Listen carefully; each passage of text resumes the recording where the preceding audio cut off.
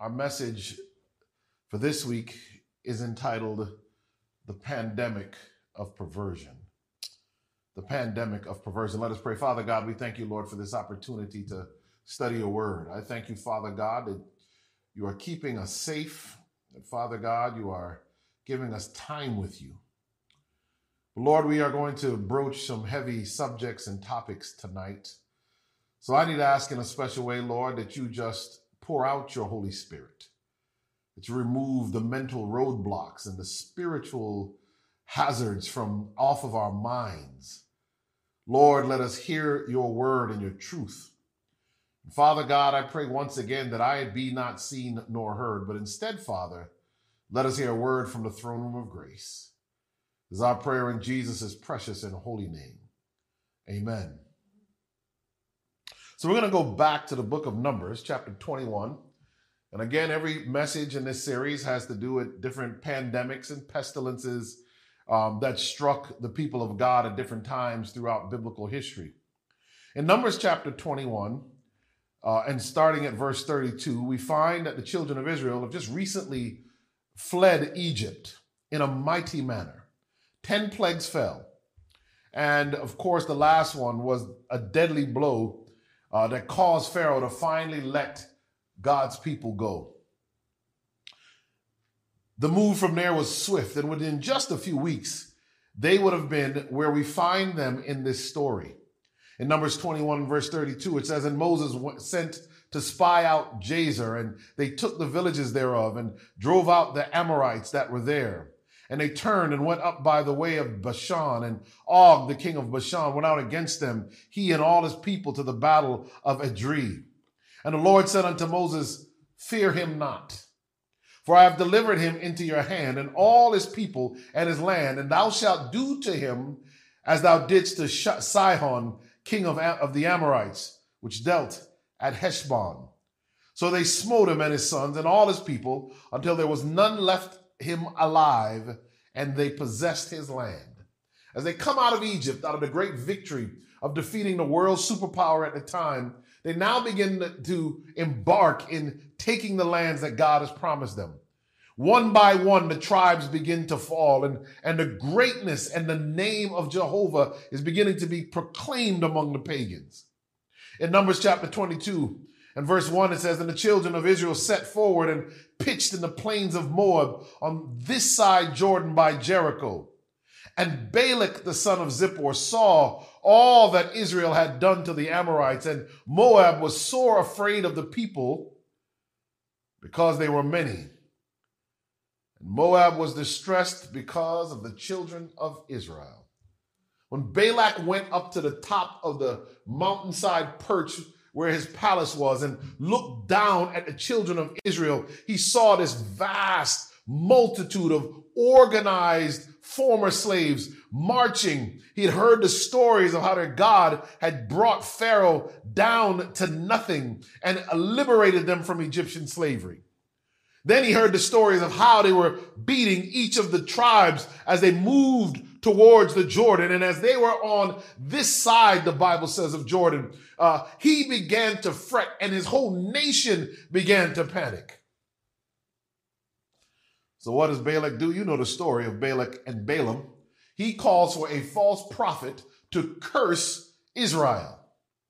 And so he brings them out. And you know this, remember the story about Balaam and the donkey. And Balaam is a squirrely prophet. In fact, I would argue he is the type of prophet that is very prevalent in the world today.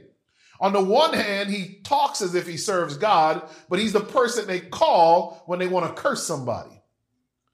And so here is Balaam, and you remember the story when he was, after he disobeyed God and was going to go to do what Balak said, and the donkey was sitting on his donkey, and the donkey wouldn't go, and he started treating the donkey bad, and the donkey starts to talk. Let me tell you something, that would have been a crazy thing. And his eyes are open, and Balak is even able to see the angel of God. Yet, with all that, he still rises up against the people of God.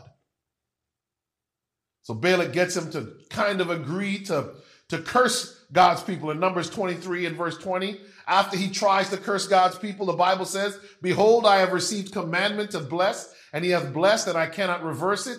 He hath not beheld iniquity in Jacob, neither hath he seen perverseness in Israel. The Lord his God is with him, and the shout of a king is among them. And there's a whole lot to this. There's 3 different times when Balak tries to curse the people of God, and there's a lot of lessons in this. I don't have time to get into all of them, but I'll pull out just Numbers 23, verse 20 and 21. And this is rich with meaning. Balaam says, listen, Balak, I know you want me to curse them, but when I talk to God, he says, in fact, they cannot be cursed. The commandment from God on his people is they must be blessed. And the false prophet Balaam says, I can't reverse it.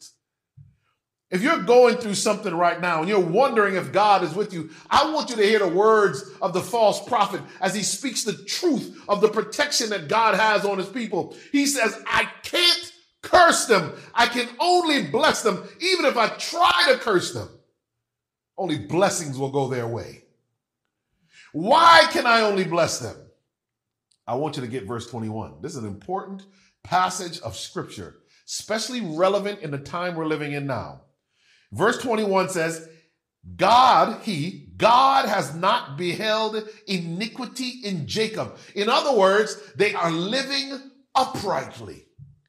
They've come out of paganism and Egyptian slavery. And when they saw the hand of God move, there was a purging and a purifying. They've been worshiping God in the wilderness, in the desert. They had been keeping the Sabbath again now. And now sin was falling off. They had begun to gain loyalty to God. Balaam says, listen, Balak, I'm sorry, but God does not see iniquity in Jacob. But look at the next part of that sentence. He says, neither hath he seen perverseness in Israel. He says, in fact, there's no perversion. No perverts. None who have been twisted and destroyed. Balaam says to Balak, he can't curse them. He can only bless them because there is no perversion in Israel.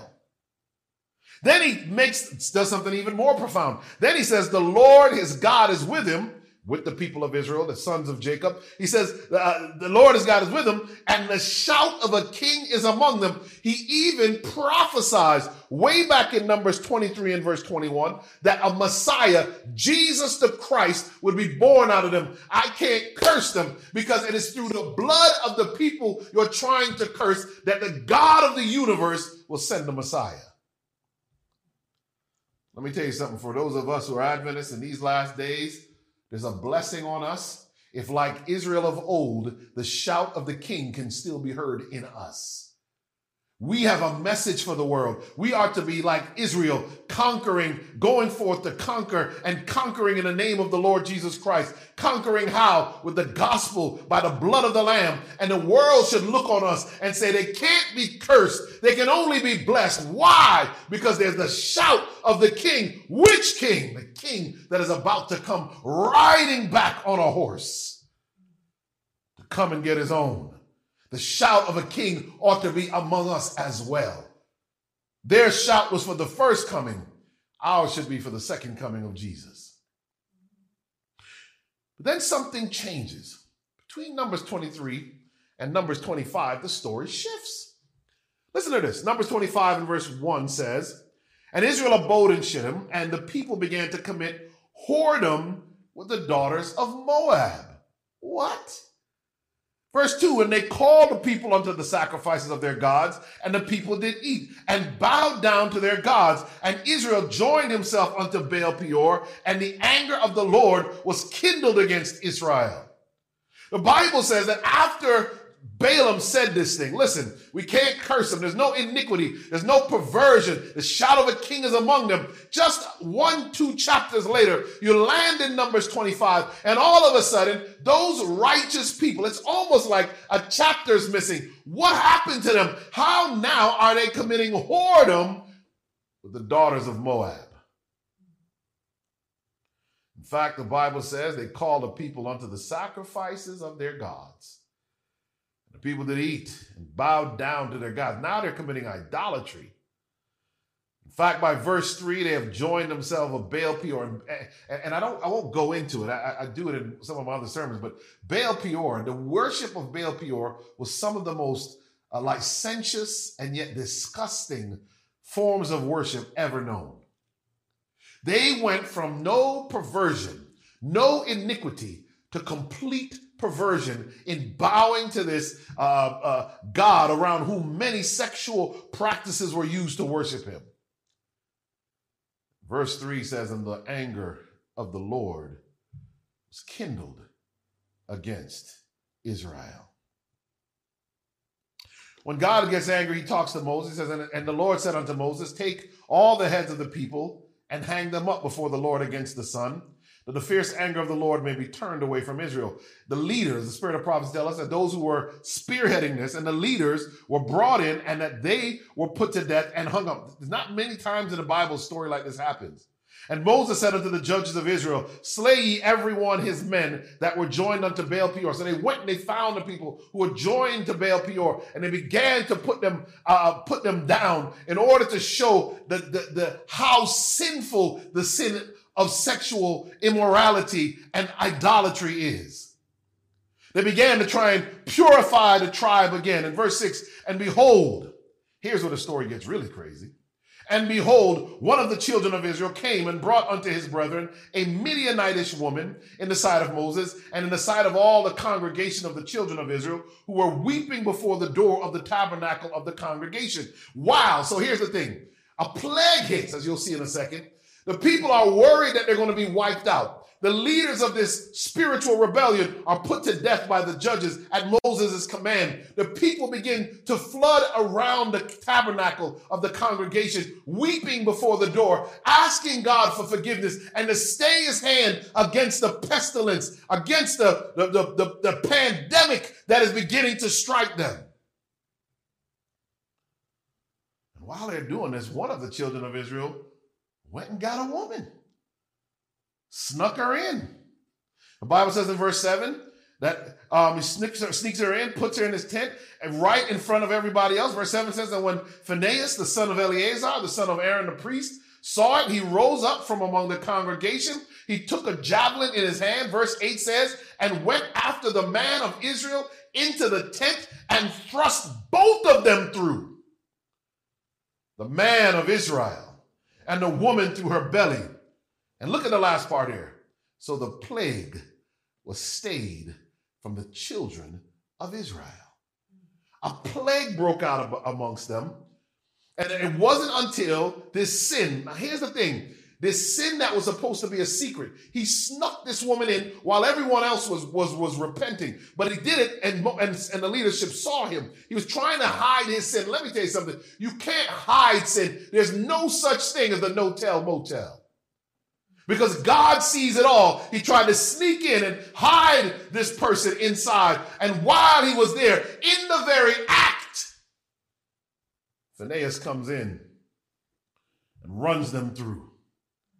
And the Bible says because he does this, tough story, the plague has stayed from off of Israel. Verse 9, and those that died in the plague were 24,000. 24,000 people died. Remember, we talked about when Jerusalem, when David numbered the people, 70,000 died in like 2 days, 2.5 days. In this one, in a day, 24,000 people died.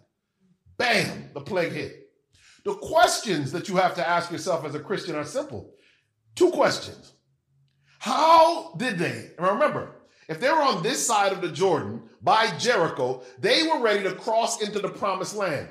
This was not the 40 years later when they would get back to this point.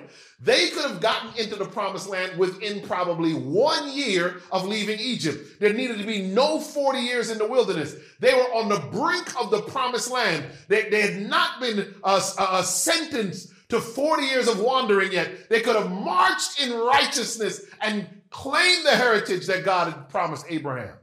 But because of sexual sin, they are stuck on the wrong side of the Jordan. How? How did Satan get so many to fall before reaching the promised land? Question number one. Question number two, is Satan using the same tactics today on the last day remnant church? Is sexual sin the real plague? And this is why the title of this message is The Pandemic of Perversion. Because as we are all so worried about coronavirus, there's a deeper, darker pandemic on the world. It is a pandemic of sexual sin and immorality in rebellion against the God of the universe. So let's look at some stuff. Well, let's start with love. This slide is entitled Love on the Brain. There's researcher Lucy Brown. She's a professor of neurology at Albert Einstein College of Medicine. She uses MRI studies, machines to look at the brain, and she shows people pictures of people that are in love. And she found that when people who are madly in love think of their sweethearts, many parts of the brain are activated. But one thing all her study subjects had in common was an activation, listen to this, in a primitive part of the brain just above the brainstem. It's similar to the part of the brain that would light up if you got a shot of cocaine. I hope you're hearing this. It is a primitive, the Spirit of Prophecy, Ellen White talks about the lower parts of the brain are what takes over when the flesh and the carnal nature is given way. And here, the science proves that, in fact, here at the lower part of the brain, I can show you on the slide here, when you look at it right here, this lower part of the brain is where these things happen. It is the ventral tegmental area in the lower part of the brain. This is also some component of the reward pathway of the brain. So when people think they're in love, one of the things that happen is it is like being high.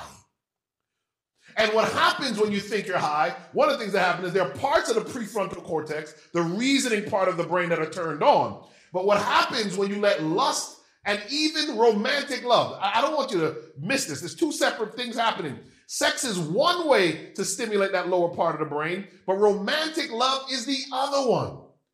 And when these things happen, you turn off some of the reasoning centers in the prefrontal cortex of the mind. Isaiah 1:18, come let us reason together, says the Lord. So the devil always is looking for a way to turn off your reasoning. And what the devil knows is that love will cause you to do some real stupid stuff. I want you to think about Adam and Eve. Eve was over there talking to a snake, eating stuff she's not supposed to eat. And Adam, in his perfection, couldn't reason straight. Samson, the strongest man to ever live, couldn't reason straight, lost his sight and his dignity. Solomon, the wisest man who ever lived, was perverted by the influence of sex and romance and love to the point where he destroyed his own legacy and the kingdom became divided just one generation later. And even David, a man after God's own heart, it is because of sensuality and sex and romance, he slips into sin with Bathsheba and brings curses upon the house of the king. We think we can control it when we're in love, but I want to argue with you that what the devil wants to do is make you blind with love so that he can lead you astray. And it's deep because when you combine physical intimacy with the feeling of being in romantic love, it is overpowering, the science suggests.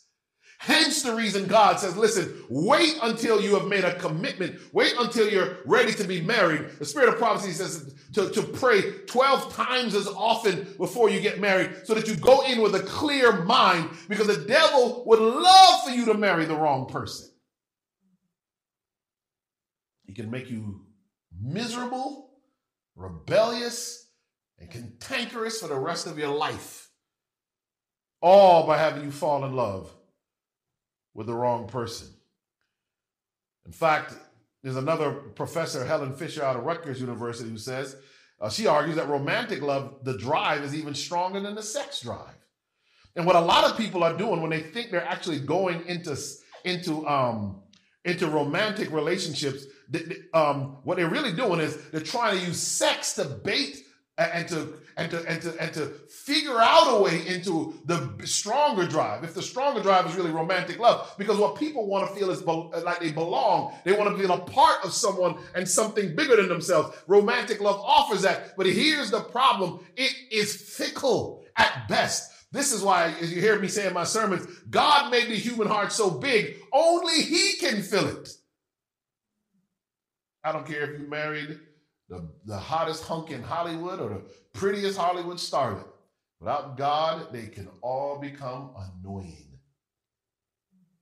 It doesn't mean it's going to work. That's why the divorce rates are so high.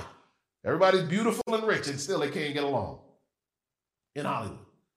I challenge you that you have to understand that there are other things at play. And I talk about this in some of my sermons on intimacy and marriage, but I want to remind you that oxytocin plays a role in that. Oxytocin is a chemical that when man and woman come together, it binds them together. It's the same hormone release when a mother is nursing her child. It bonds people together. It is released during intimacy in a greater level in some ways in men than in women, bonding the two people together. That's why the studies show those couples who have never had sex with anyone else, when they get married, they are the ones who have the strongest, happiest, longest marriages known. Because in the mind they are joined, and the scripture tells us the two become one flesh. That's not just physically, it is emotionally and spiritually. You're bonded. That's why you're not to just sleep around with anyone like the children of Israel began to do with Baal Peor. When you start to do that, you leave bits and pieces of yourself on all these people, and you allow them to leave bits and pieces of themselves on you. So when you go to get married now, instead of the two of you going to get married like white sheets, the two of you go to get married looking more like tapestries, collages, like y'all just been all over the place. It's one of the reasons you get miserable and upset so fast. This is a statement, and it's not just that. To go to the text that we're about to go to, you also have to understand that there's a chemical also released during sex called prolactin. It's normally used to help a woman nurse, but in sex it also binds. But it also, when intimacy happens, it actually puts you to sleep.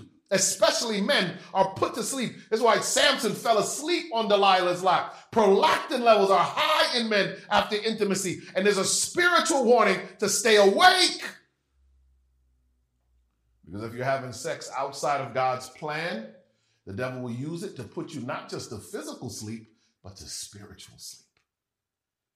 You begin to, and in fact, when prolactin, oxytocin, and another chemical, vasopressin, all are involved in intimacy and in the release that a man has during intimacy, what happens is they trigger melatonin, and the body clock tells you to go to sleep. All of these things work together. This is how God designed it, so that you could sleep. But in marriage, the sleep is a sleep of security. In outside of marriage, that sleep is a sleep of scarcity. Because you never know if the next night you're going to have that security again.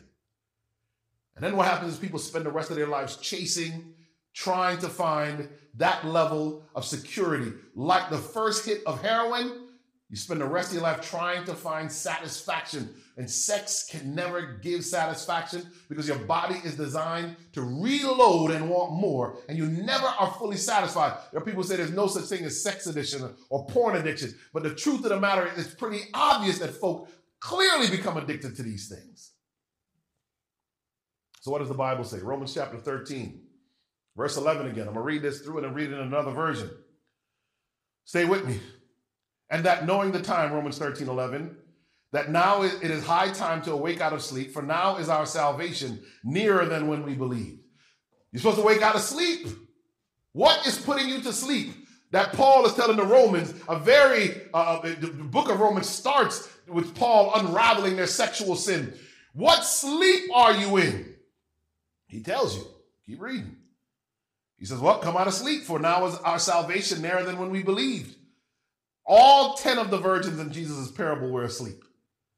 But you got to wake up out of it. The night is far spent, Paul says. The day is at hand. What day? The day of God's judgment, the day of the Christ's return. Let us therefore cast off the works of darkness And let us put on the armor of light. We got to put on the armor of light. Then he says, let us walk honestly as in the day, not in rioting and drunkenness, not in chambering and wantonness, not in strife and envying, but put ye on the Lord Jesus Christ and make no provision. Leave no room, he says, for the flesh to fulfill the lusts thereof.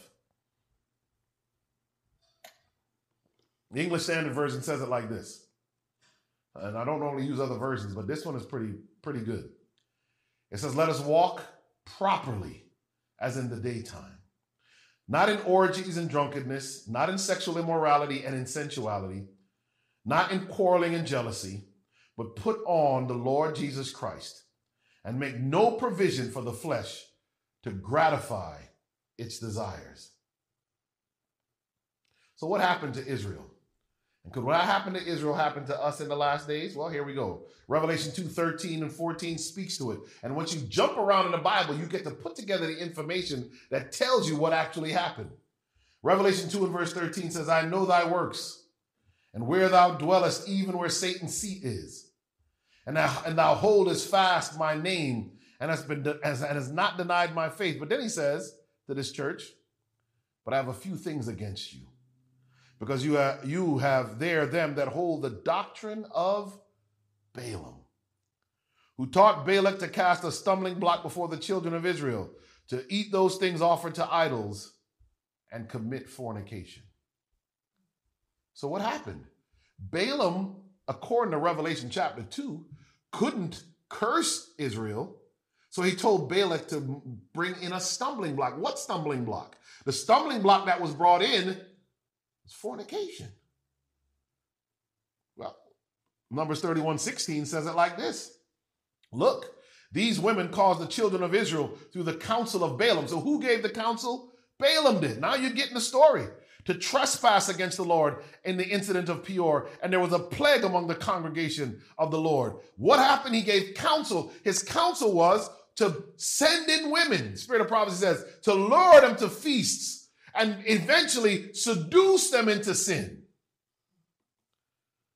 Hosea 9:10, I found Israel like grapes in the wilderness. I saw your fathers as the first fruits on the fig tree in its first season. But they went to Baal Peor. He was ready. The scripture is telling you here in Hosea 9:10. He was ready to just let them into the promised land. They were the first fruits. God was ready to bless them. But they went to Baal Peor. Hosea 9:10, and they separated themselves to that shame. They became an abomination like the thing they loved. That's what happened. 1 Corinthians 10 and verse 8 gives you more information. It says, neither let us commit fornication, as some of them committed and fell in one day 320,000. In Numbers, it says 24,000. Here it says 23,000. But you get the point. It's a connection of what Balaam did in order to seduce and convince them. He couldn't curse them when they were without iniquity and when there was no perverseness among them. The pandemic of perversion had to sweep in first. And when that perversion swept over them, now they could be cursed. Because the anger of God was upon them and his spirit began to withdraw from them. So the question then is, who's Balaam today? Who's trying to convince those on the border of the promised land? Because let me tell you something, church, we are on the border of the promised land once again. Except this time it's not an earthly Canaan, it's the heavenly Canaan. It is the new Jerusalem. We are on the border of great things happening. We are right there. And so the devil is going to try to bring us down like he did the children of Israel of old through sexual sin. And while the world is worried about the coronavirus, I want to submit to you that there is a worse pandemic in the world. So what have they done? Men like Kinsey, the researcher out of Indiana who did experiments with children. And of course, people like Hugh Hefner, there was a more Victorian approach, and men were viewed to need to be sexually pure and stable at one time in American history. Families were together and they began to seduce the men away. It wasn't women first. They simply made men begin to lust as they sold Playboy and Penthouse books and all the way through today where the strip clubs are all the rage. If you can destroy the moral fiber of the man, you destroy the standing of the priest. So the families are without moral stamina or backbone. The churches begin to fill up with women. And all of a sudden, the house of God that the devil can't curse basically rejects God and protection is removed. How do they do it today? Well, entertainment. Here's a quote. This is preliminary analysis from data from 2016 Indiana University.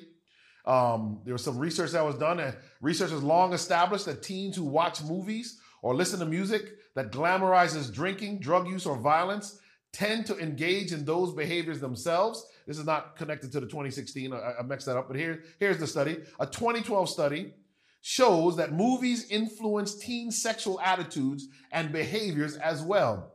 The study, published in Psychological Science, found that the more teens were exposed to sexual content in movies, the earlier they started having sex and the likelier they were to have casual, unprotected sex. In other words, the Balaam of today is Hollywood. If you introduce young people to sexual contact at an early age, they are far more likely, and this is not a Christian study from a Christian journal, but this study says they are more likely to go into sexual sin and not just go into sexual sin, but into risky sexual sin, not even using protection. How do they do it? Well, technology assists. There's our website, Tinder and Ashley Madison. Now people can have random, anonymous sex. And this is driving some other things that we're going to talk about in a second. The idea that you should be able to just do whatever you want sexually is not a biblical thing. And of course, one of the major ways now is that they have thrown pornography at our children. There are men who are upset. They have been raised on pornography and now can't find happiness in their marriage. But look at this. This is from Pornhub. They said in its annual review of how people around the world watch pornography, Pornhub claimed that nearly 92 billion videos were watched over the course of 23 billion visits to the site. Billions are watching this.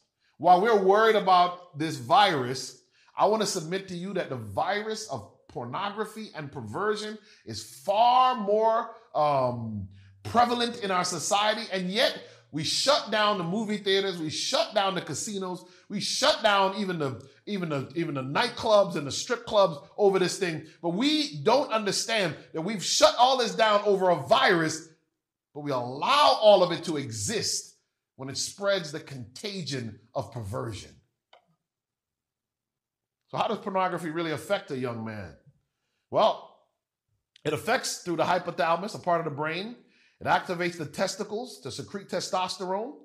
And sexually explicit material, SEM, crafts a brain that is constantly generating testosterone and heightened sexual desire. That was published by Struthers in 2009. Instead of allowing boys to focus on school, sports, and music, sexually explicit material causes a ramped up sex drive where their minds are inundated with sexual thoughts, like Baal Peor. Why do so many young men, they can't sit still in church? And I wish I could say this was just young men. When we do purity conferences, it's not just young men who come down front and say that they have pornography addictions or problems with masturbation. It's young women who come down as well. The minds are being bathed. So look at this. This is one of the famous football players. This is Terry Crews, who you see on TV all the time now. And this is what he says about this. He says, pornography changes the way you think about people. People become objects. People become body parts. They become things to be used rather than people to be loved. Pornography is an intimacy killer. It kills all intimacy. Every time I watched it, he says, I was walled off. It's like another brick that came between me and my wife. I didn't want to be this way. I didn't want to continue to do the things that hurt my wife, that hurt my family. He wrote a book, and I believe he's a Christian. He wrote a book, Manhood, How to Be a Better Man or Just Live with One. He shares his battle with pornography and pornography addiction and how it damaged and hurt his marriage. But not just him. This is Russell Crowe. There's his last name, Russell Crowe. And he is famous Hollywood guy as well. And this is what he says, and I don't think he's a Christian at all, but listen to what he says. He says, I know that pornography is wrong. I shouldn't be looking at it. There's a general feeling, isn't there, in your core, if you look at pornography, that this isn't what's the best thing for me to do. I feel like I had total dominion over myself. I feel like if I had total dominion over myself, I would never look at pornography again. That's addiction. One day at a time, I would kick it out of my life. This whole cloud of pornographic information and even soft cultural smog is making it impossible for us to relate to our own sexuality, our own psychology. That's what a Hollywood movie star says about pornography. He used to be married to Katy Perry, and he was in movies. And this man says pornography was one of the things that really was damaging to his life. And what happens is, just like the children of Israel, all of this perversion breeds different types of epidemics and diseases. According to a new report from the Centers for Disease Control and Prevention, there were nearly 2.4 million cases of chlamydia, gonorrhea, and syphilis in 2018. This is the highest cumulative number ever recorded. You want to know if things are changing and if we're getting worse? These are diseases that are, relatively easily prevented. The fact that they're climbing like this says it's not just that people, and especially young people, are engaging in sex outside of God's plan. They're not even following society's mandate to wear protection when they do.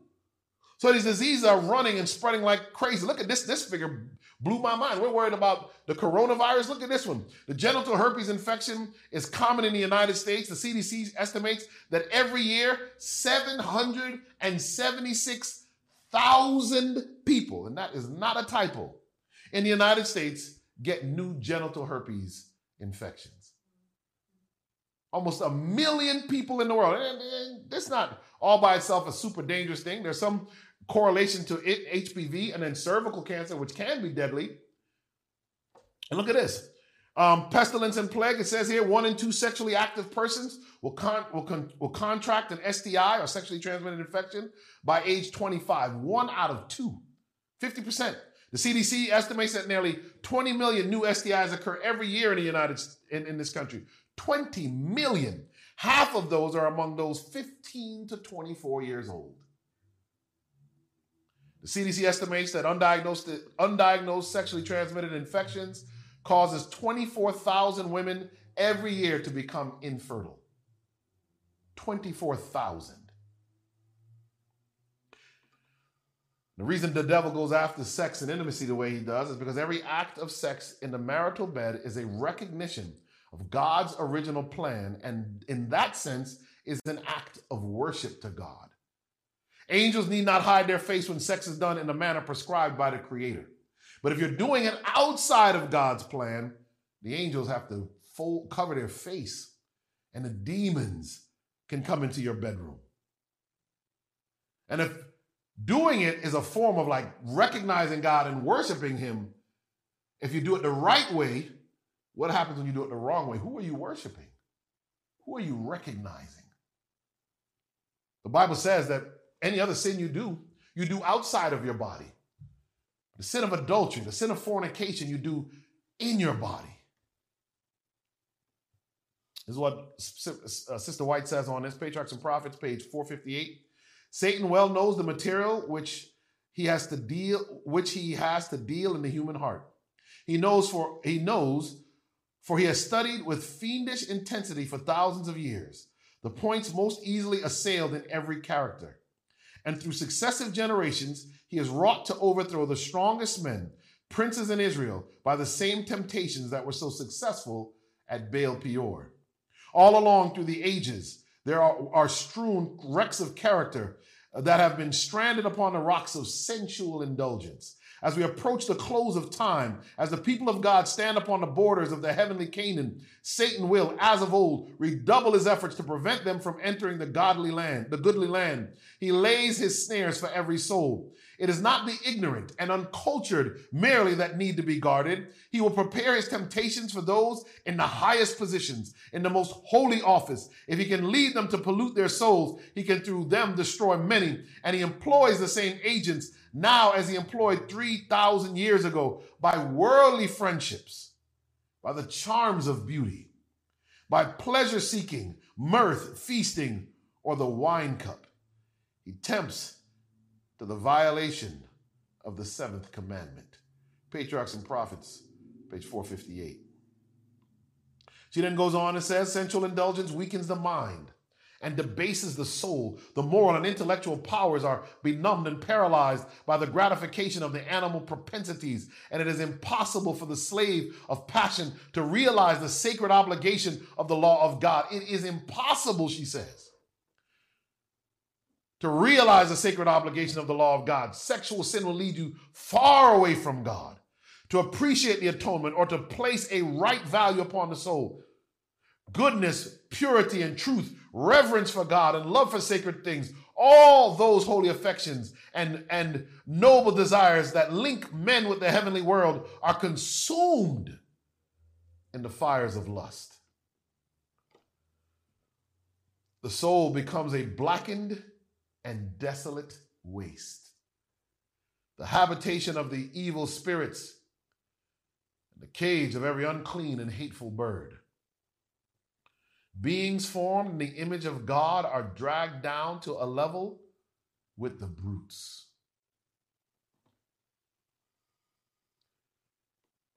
Patriarchs and Prophets, page 458. 1 Corinthians 6 says it like this: Know ye not that the unrighteous shall not inherit the kingdom of God. Paul says, be not deceived, neither fornicators, nor idolaters, nor adulterers, nor effeminate, nor abusers of themselves with mankind, nor thieves, nor covetous, nor drunkards, nor revelers, nor extortioners shall inherit the kingdom of God. And let me say you something, when you listen to this or watch this, if you read this like I read this, you might shake your head and say, there's no hope for me. I've fallen, sinned, I've made great mistakes in my life. You can look at this and say, I've reached Baal Peor and there's no way I'll ever get into the promised land. But let me tell you something, the plague was stayed. The children of Israel, as long as it took, they did get into the promised land. Paul says that if you do any of these things, you shall not inherit the kingdom of God. I'm glad the Bible verse, the next Bible verse is in the scripture. 1 Corinthians 6:11 says it like this: and such were some of you. That means you don't have to stay the way you are, but you are washed, but you are sanctified, but you are justified in the name of the Lord Jesus and by the Spirit of our God. I want to end this message by encouraging you, as terrible as things are and as crazy as things have become, that in fact, you need not worry. A just man falls 7 times and rises every time. You can't out-sin God's ability to save you. I don't care what you did in your past. If you're willing to come to him, to cross the Jordan, the same Jordan where Jesus was baptized, cross the Jordan into the promised land, his blood will wash you. He will sanctify you, justify you. By the name of the Lord Jesus, by the Spirit of our God, you need not be worried about your past if you're willing to give God your future. Don't let the devil lead you into shame, regret, and remorse. I know you may have messed up like many of us have messed up, but I want to challenge you to leave all of that at the foot of the cross. Be washed in the blood of the Lamb. And understand that his blood still washes, it still cleanses. And God will not just wash you clean like he did for David after the sin he did with Bathsheba and her husband. God will forget your sin and he will remember it no more. He will cast it into the sea of forgetfulness. And I want you to realize that no matter how terrible the things you've done are, it is the devil who wants to constantly remind you. He's the accuser of the brethren. That's what Satan means. He wants to accuse you and remind you of all that you've done. He wants to bring it back up. But when the devil reminds you of your past, I want to empower you to remind him of his future. Because God's got a future for you in the heavenly Canaan. And we are again at the border of the promised land. And I want to challenge you to be serious as everybody's tucked inside fighting coronavirus. Don't let the devil win with the pandemic of perversion. The blood of Jesus Christ is powerful enough to set you free. Let us pray. Father God, we thank you, Lord, for this opportunity to study your word once again. And I pray, Lord, that there may be some out there struggling with all kinds of sexual sin, all kinds of perversion, all kinds of difficulty, Lord. I pray, Lord, that they would learn to not look down at their sin, but look up at Jesus Christ, to look up to you who paid it all for us. As we go into this weekend, Lord, Easter weekend, the world thinks about you at this time again. But Lord, we know that what's powerful about this weekend is that you died on the cross. It reminds us that you died on the cross for our sin. And then on the third day, you got up and walked out of that grave, gaining victory over death and the grave. Lord, let us claim the promises that comes through the victory you got for us on the cross. And a sealed victory you gained when you walked out of that tomb. Help us to that end, we pray. In Jesus' precious and holy name. This media was brought to you by Audioverse, a website dedicated to spreading God's Word through free sermon audio and much more. If you would like to know more about Audioverse, or if you would like to listen to more sermons, please visit www.audioverse.org.